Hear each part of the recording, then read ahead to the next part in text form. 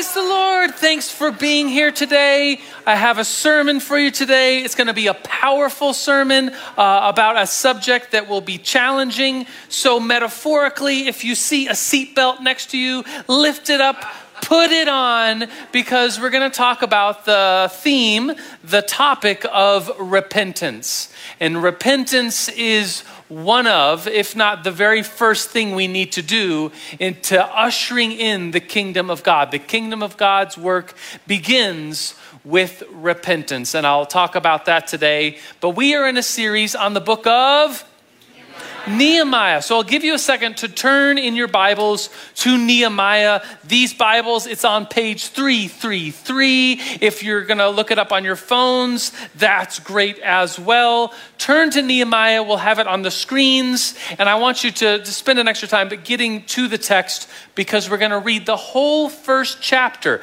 Last week, we started the series of Nehemiah and gave you some pieces of background. Today, we're going to specifically look at this prayer that Nehemiah begins the book with, and it is a prayer of repentance. So Nehemiah chapter 1, verse 1, if you would you stand with me and read along? It says, the words of Nehemiah, son of Hilkiah, in the month of Kislev, in the 20th year, while I was in the citadel of Susa. So this is, if you're wondering what is the citadel of Susa, it is the fortress of the king. He is in the king's palace. At the end of this chapter, he says that he's a cupbearer to the king, and he's going to ask for the Lord's help to have a conversation with the king. But this is all preceding what's going to happen. Then I'm in, verse 2. Hananiah, one of my brothers, came from Judah with some other men, and I questioned them about the Jewish remnant that has survived the exile, and also about Jerusalem. He's about to give Nehemiah some very sad news. Verse 3, they said to me, those who had survived the exile are back in the province and are in great trouble and disgrace. The wall of Jerusalem is broken down. The gates have been burned with fire. When I heard these things, Nehemiah says, I sat down and I wept. For some days I mourned and I fasted and I prayed before the God of heaven. This was last week's passage. And let us now continue. This is the prayer. Pay specific attention to when Nehemiah repents and what he repents for. Verse 5. Then I said, Lord, the God of heaven, the great and awesome God who keeps his covenant of love with those who love him and his commandments and keep his commandments. Verse 6, let your ear be attentive to the eye and your eyes open to hear the prayer of your servant is praying before you day and night for your servants, the people of Israel. Here it is. Mark this in your mind. I confess the sins we Israelites, including myself and my father's family, have committed against you. We have acted very wickedly towards you. We have not obeyed the commands, decrees, laws you gave your servant Moses. Remember the instruction you gave your servant Moses, saying, if you are unfaithful, I will scatter you among the nations. And that's exactly what happened. This is the exilic period of Israel's history. That is why Nehemiah is in Susa. That is like 700 miles from Jerusalem. It's in the modern day Iran. And it goes on to say, but if you return to me, he's speaking to the Lord, saying, Lord, remember you said this. If you return to me and obey my commandments, then even if you are exiled people or at the farthest horizon, I will gather them from there and bring them to the place I have chosen as a dwelling for my name. Verse 10, they are your servants and your people whom you redeemed by your great strength and your mighty hand. Lord, let your ear be attentive to the prayer of your servant and to the prayer of your servants who delight in revering your name.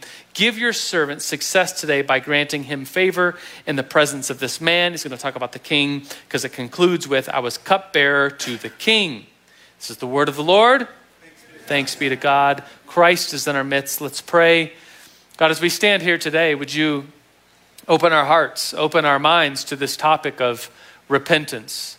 And Lord, that we might come before you, we might come before different people that we have relationships with. And Lord, we would repent, we would confess our sins, we would make right. Lord, because you are ultimately the one who makes right.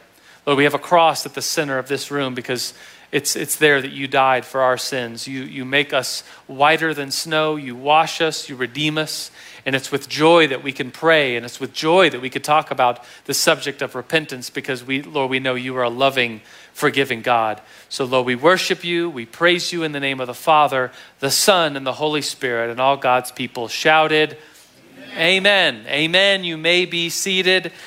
The sermon title, some of you like to take notes and write down titles. The title for this sermon, it's a quote from the New Testament. We're going to use it today as we talk about Nehemiah and what he's doing in this book. The title is Repent, for the Kingdom of Heaven is at Hand. And I'll talk about why I chose that as the sermon title, even though it's from the New Testament. I think this is what Nehemiah is doing in the book of Nehemiah. But first, let's overview what we're going to do today in this sermon. We're going to do a quick review of Nehemiah, especially if for some of you that missed last week, we'll kind of review what Nehemiah is all about. Then we'll talk about repentance. We will define repentance, and then we will look at what Nehemiah prays. And some of you might have been thrown off as we read this prayer, because Nehemiah prays for his people group. He prays for people that committed a sin and led the people into exile, and they were punished about 100 or so years before Nehemiah was even born. And so he's repenting on the behalf of someone else. We'll talk about what that is. It's called intercession, by the way. And finally, in this sermon, we will talk about how repentance prepares the kingdom of God to come. So first, let's review. The book of Nehemiah, it's right in the middle of the Old Testament. In fact, that's a good way to find it if you're wondering how to find the book of Nehemiah. If you found it today in an actual paper Bible, raise your hand. Good job. Look at all these hands. Look at these people. Say, good job, good job. They found it. A good way to find it is in the middle. You get to the Old Testament and you open right into the middle of the Old Testament. And like 9 times out of 10, for me at least, it's right in the book of Nehemiah, even though it's a small book. And though it falls in the middle of the Old Testament, it's actually chronologically at the very end of the Old Testament. And it's the period of time called the exilic period of time, where the people were warned. Israel was warned. They were all in Israel, the capital Jerusalem. There's the north and the south, and they were warring against each other. They were turning away from God, and God told them through different prophets, turn back to me, or else I am going to allow some horrible things to happen, and this will ultimately lead you back to me. But if you repent now, this won't have to happen. And the people did not repent. They turned further and further away from God. And so God allowed Babylonians, Assyrians, the Persians to exile them out of Israel and into foreign lands. And so that's how Nehemiah ends up at the citadel of Susa. He hears back word from Jerusalem. I joked last week in saying that his brother Hananiah and these guys must have been on like a 10-day bus tour of Israel.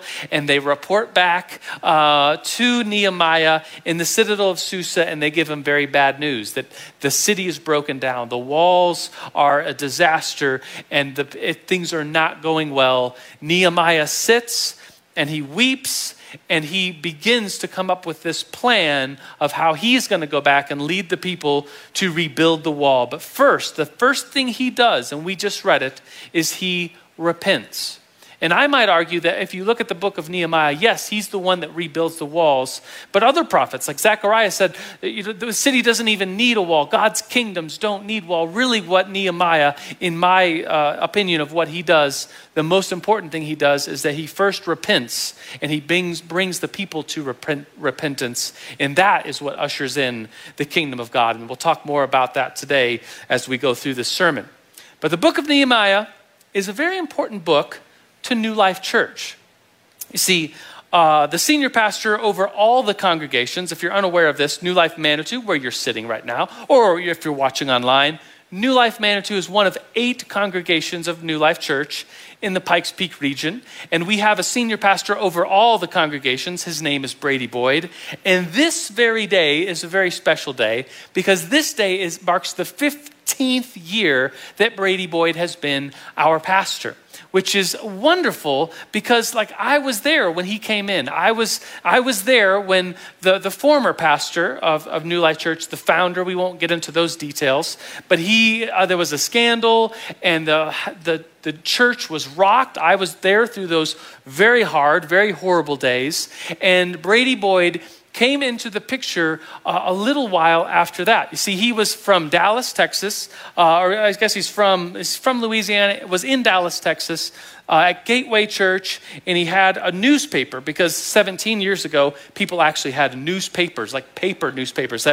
Could you imagine a world with newspapers? But he was reading the newspaper, and the story of our church made national news. And he never heard of New Life Church. He probably couldn't have picked Colorado Springs on a map of Colorado, but he saw this story of New Life Church, and he began to weep. And he says, it's somewhat like, what happens in Nehemiah. Here's this very bad news, and something cuts into his heart and awakens him for this calling. And so Brady Boyd, 17 years ago, reads the story about New Life Church and the scandal that happened 17 years ago, and he just starts weeping. 6 months later, he would be a candidate to be the pastor at New Life Church. He'd be spending the weekend here in Colorado Springs. He said he was up at a hotel, the Hilton Express up by New Life North. And the Lord woke him up one morning, and he read the entire book, 13 chapters of Nehemiah. And he felt like the Lord was calling him to New Life Church. As Nehemiah was called to Jerusalem to rebuild the walls, Brady Boyd was being called to New Life Church to rebuild from the rubble that really was this church, New Life. It was a horrible scandal, and it was a place where New Life, there was just suffering, and there was shame, and there was embarrassment, and New Life Brady Boyd was being called to New Life, and he's been the pastor here. Today marks 15 years. And so that's kind of a little recap today of the book of Nehemiah. And so that's all been introductory material. Let's now get into the sermon. Today's sermon title is once again, Repent, for the kingdom of God is at hand. Repent, for the kingdom of God is at hand. Who said this? Who made that phrase popular? Anybody know? John the Baptist. Good job. John the Baptist. Good job. He made this saying very popular as he prepared the way for Jesus. Matthew 3:1. In those days, it says, John the Baptist came, preaching in the wilderness of Judea, saying, Repent, for the kingdom of heaven is at hand. And this was John's way of saying, the Messiah has come. Jesus, God himself, as one of us, has come, and we need to prepare for him. We need to prepare our hearts, and how we do that is to repent, for the kingdom of God is at hand. And not only John the Baptist is the first one to say this phrase, but then Jesus picks it up. Matthew 4, verse 17, the next chapter says, from that time, Jesus began to preach and to say, Repent, for the kingdom of heaven is at hand. This began the movement. It's like if you want to be a part of what God is doing, you first need to repent. And this is exactly what Nehemiah does. He begins the journey of what he's going to accomplish by rebuilding the walls of Jerusalem by first of all, repenting. And I am an expert in getting people to repent. And you might be going, what, he's giggling because you're like, what are you talking about? Here's what I'm talking about. I have 4 boys. I'm a dad of 4 boys. And now the rest of you are laughing because you know probably what that means. What it means is that hourly at our house, there is violence. There is punching. There is hitting. There is name calling. And as a dad, like if I'm joking about it and at least kind of being jovial, but if I'm getting vulnerable with you, I would say that there has been tears. Like my wife and I, like this is hard. Like people say parenting's the hardest job. And then you're like, I don't know if it's that hard. Then you have days like I have had this past week where the boys just continually, like they're fighting amongst each other. It always starts with like somebody teasing somebody and then they get teased, so they tease back. And it's like, oh, he just teased me, so I'm going to punch him. And it's like, I just got punched, so I'm going to punch him. And then it's like a full-on, like this is an hourly thing. I was thinking about this sermon on my way here, and I don't drive very far. My house, I probably 3 minutes on a bike is how far I live away. And in that time, in the vehicle ride over here, there was 2 fights, and 2 times I had to lead my sons in repenting. And this is real life for me. Repenting and getting people to repent. And it usually looks like this. Like, did you hit your brother? Yes. Did you get hit by your brother? Yes. Okay, you need to say you're sorry. And it looks something like this. Sorry. And like, no. That doesn't count. Why doesn't it count? I said sorry. Well, because repenting actually has to involve feeling regret, and it actually has to involve some actions that mean you're going to change, right? This is the definition. If you're writing down definitions, this isn't really a spiritual definition. This is just literally a dictionary definition. Repentance is feeling regret for past wrongs, which is accompanied by actions that show a change. I'll say it again. Repentance is a feeling for regret for past wrongs, which is accompanied by actions that show a change. So does saying you're sorry, and we've really found that does do a lot in our household of 4 boys and the number of fights that we have. We get each other, like if there has been a wrong, we can't just glance over that or gloss over that. We do have to come to each other and look each other in the eyes, and you have to apologize. You have to say what you did wrong. You can't just say sorry or general sorry. You have to say sorry and then what I did, and then we have them say, will you forgive me? Yes. And then there's this moment of some sort of reconciliation, and we've seen some growth from those experiences where boys repent to each other and they make amends. Like, this is very important in life, in our household, in our culture.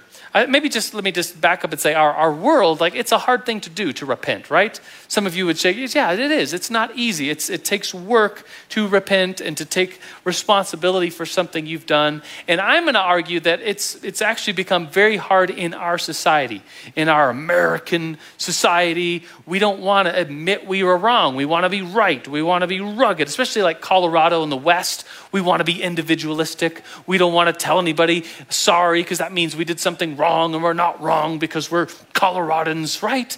You don't need to amen, but are you with me? Like in our culture, it's not easy to ask for forgiveness. It's not easy to repent. Let me prove this to you a little bit more. Legal advice. Lawyers will tell you, don't say you're sorry. Don't take responsibility for your action, because then you're assuming blame for what you did. Always, most lawyers would tell you, like, don't say anything. If a policeman pulls you over and you were doing 60 in like a 20 school zone, and the policeman says, do you know why I pulled you over? A lawyer would tell you, don't say anything. Like, don't admit it, because maybe he's pulling you over for a broken taillight, and if you admit that you were speeding, well, then he's going to add that to your sentence or add that to your ticket.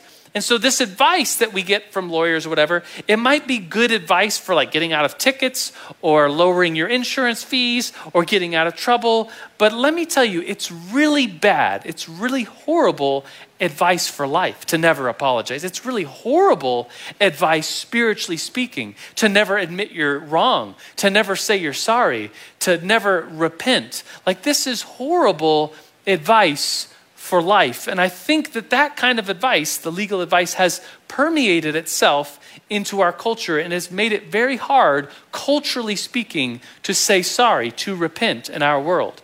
Let me tell you a story. So I went to high school in Germany because my dad was serving in the armed forces in the Air Force, which I think my mom and dad are watching online. So thanks, Dad, for serving in the military. And so I went to high school at Ramstein American Air Force Base in Germany. Go Royals.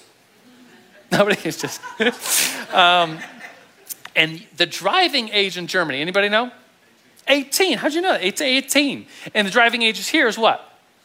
16, 13, 12, whatever the kids are driving at these days. I don't know. But in Germany, it was 18. And so, like, this doesn't really have to do with the sermon, but I see that you're smiling. So this is one of the facts I usually, have you heard of that game, Two Truths and a Lie? You tell 3 things about yourself and one of them's a lie. A lot of people have a hard time believing this about me, but I started learning how to drive. My dad was really good at letting me understand the workings of the vehicle, the clutch and the gears, and I learned on a manual transmission. I was not very good. I had at the German laws of right-of-way and the signs, and it was pretty complicated. I think that's why the driving age is much older there, and there's no speed limits on the highway. So you really got to know your stuff to be able to drive in Germany. Anyways, I had my learner's permit. I turned 18. I went in to get my test. I went on a driving test with the instructor, and I just didn't do enough to pass. I made a couple mistakes, and he's like, which isn't that uncommon in Germany, to fail your first driver's license license test. And so I still had my permit. There wasn't enough time to retest. Came to the United States, gave the DMV my permit, asked them for another permit, and they said, we're just going to go ahead and give you a license. So I got a license. I still have a driver's license, and I've never passed a driver's test. Little known fact about me, a little incriminating, but that's a side story. Let's get back to the main story. Everybody in high school, at my high school, was required to take driver's ed, and I remember my driver's ed teacher saying, if you ever make a mistake and you ever get into an accident, never get out of your car and say you're sorry. Even if it was your fault. This driving instructor said, never admit you were wrong, never say you were sorry. And I was like, but what if it was your fault? And he was like, never say sorry, never admit you've done anything wrong. And he's like, let me tell you a story. My friend was driving a minivan and she was backing up at a grocery store parking lot. And at the same time, a brand new Mercedes was backing up. This guy was backing up his brand new fancy, nice car. And neither one of them were paying attention. They just backed into each other at the grocery store. Anybody ever do that? Back into somebody? A couple hands. You don't need to admit it. Thank you, though, Nash. So it happens. You make mistakes, you get into little fender benders like that. And she gets out of the minivan and looks at this brand new, really nice, fancy car. And she's, oh my goodness, I'm so sorry. She goes on and on. I'm so sorry. I'm so sorry. And they're like, let's file a police report. The police come. They do a report. She goes on and on with the policeman. I'm so sorry. I'm so sorry. Goes on their way. She gets a call from the insurance company. It says, well, the Mercedes guy that you hit is claiming that not only is there's damages and scratches to the bumper and tailgate area and the side panel, but also the transmission has been jarred and it is damaged. And the insurance company is saying, because you admitted fault to the policeman, we're not going to cover you with your American insurance in Germany. You are now in charge of paying for the new transmission and the scratches, the icing on the cake, thousands and thousands of dollars. And so my teacher, my driving ed teacher was like, and that's why you never say sorry for anything. And I was like, geez, like it just kind of stuck with me. Like, wow, that's really horrible advice for an impressionable kid of like living life and spirituality. It may be good advice for getting out of insurance fees, but it is horrible advice for life. It is horrible advice to go around, I'm not going to say I'm sorry, I'm not going to admit fault. And I think a lot of us are nodding our heads because we've had those thoughts. I know I have had those thoughts. I don't want to admit I've said anything wrong because then something, I might have to take responsibility. And how many times have you heard, or if you're honest and vulnerable, how many times have you said, well, this broken relationship, I'm not going to say sorry because they need to say sorry first. Like they should say sorry. I'm not going to apologize till they apologize. Or, what they did, they started it, so they should be the one to repent. And then maybe I'll repent later. But guys, I need to stop here and just say, guys, if this is in your heart, this is not right. We as Christians, if we're looking forward to the work of the Lord in our lives, in this church, in this city, we need to be quick to repent. Amen? Amen. Let's look back at Nehemiah. Nehemiah chapter 1, verse 4. Nehemiah does something very interesting. He repents not just for himself. He's quick to repent, not just for himself, but also for people that came before him, 100 years before he was even born, or maybe even a little bit more than that. Some people made horrible mistakes, walked away from the Lord, and it's what caused the exile. And Nehemiah repents on behalf of them. So Nehemiah chapter 1, verse 4 says, when I heard these things, sat down, I wept, and I prayed. Verse 6, let's skip down to verse 6. And it's Nehemiah praying, let your ear be attentive. Open your eyes, listen to this prayer. Your servant is praying day and night. And then it says right here, I confess the sins we Israel. So he's confessing sins. He's repenting for sins on the basis of his whole people group, Israel. I confess the sins we Israel, including myself and my father's family, have committed against you. So I've already said, in our culture, in our rugged, individualistic, Colorado American culture, and you have to say it like that, America, we don't like to repent. We don't like to say sorry, right? You don't have to say amen, but it's not right. That's just, it's not the way it should be, but like we're a culture that we find it hard to repent and to confess and say we're sorry. And even more so, some of you in this room might be like, yeah, this is really weird. Why is Nehemiah saying sorry on behalf of people that, came before him? He's repenting on behalf of his people group. This is odd. It is odd in our culture, but it means a lot. It means a lot to the Lord. This is not the only time we see this in Scripture. People repenting on behalf of their people repenting on behalf of even someone else. It could mean a whole lot. Let me tell you a story, and this story will take us to a pretty sad place. It's December of 2007. I was at New Life North. I was one of the young adult pastors there on staff, and it's Sunday morning. Some of you know what I'm about to say. There was an armed shooter that came into our church building. His name was Matthew Murray. He was 24 years old, so this happened quite a few years ago now. He came into our building armed with explosives and a semi-automatic weapon, hundreds of rounds, a big clip of ammunition, and he wanted to come into our building, and he did, and kill as many Christians as he possibly could. He was angry, he was deranged, he had mental issues, and so he came into our building, and I was there the day. I heard gunshots down the hall, and grabbed my wife's hand, and we went out the student chapel, made ourselves around the building, and there I saw David Works, the dad of the two girls that would lose their lives, and he was bleeding. He had been shot in the hip. There was Rachel and Stephanie Works were there. One was in the minivan bleeding. One was on the ground right next to David bleeding, and it's a horrible story. It's a tragic story. It's a story I saw firsthand, and I still think about the PSP, post-traumatic stress, that I like. Even at New Life North, something loud happens at church on any given Sunday, and I'm immediately back, heart racing, like it's something that I'm working with and thinking about, and it's in the past, but it's something that's tragic and still with many of us. Either school shootings or shootings in general, it's something in our culture that's just demonic and horrible. And something that came out of that was that days or weeks later, Brady Boyd, the pastor at the time of the only New Life North, I guess Chinese church was around at that time.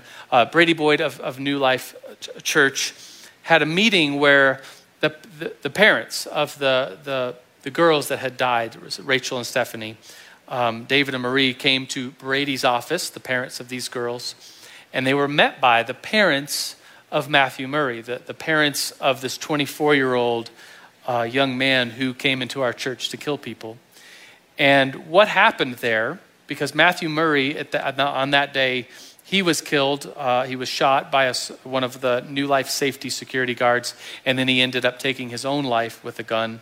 I say all this stuff. I realize it's very tragic to be reminding us of this story, but something really beautiful came out of this moment. So there's this meeting in Brady Boyd's office with tissues and the parents of Matthew Murray, the parents of the Works sisters who died, and the parents of Matthew Murray, on behalf of their dead son, repented and confessed and said they were sorry that Matthew had killed their daughters.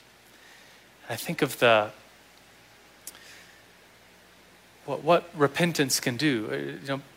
They were repenting on behalf of someone else, and that led to life, and it led to healing, and it led to redemption. And I think of all my days at New Life Church and all the ministry that I've seen, all the miracles that I've seen while being a pastor for years and years and years.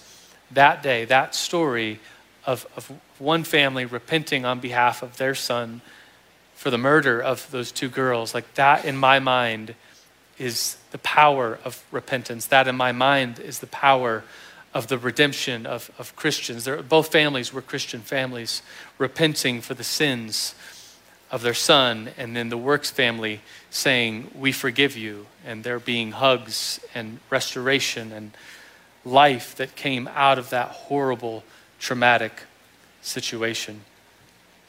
The title of this sermon still is, Repent, the kingdom of God is at hand.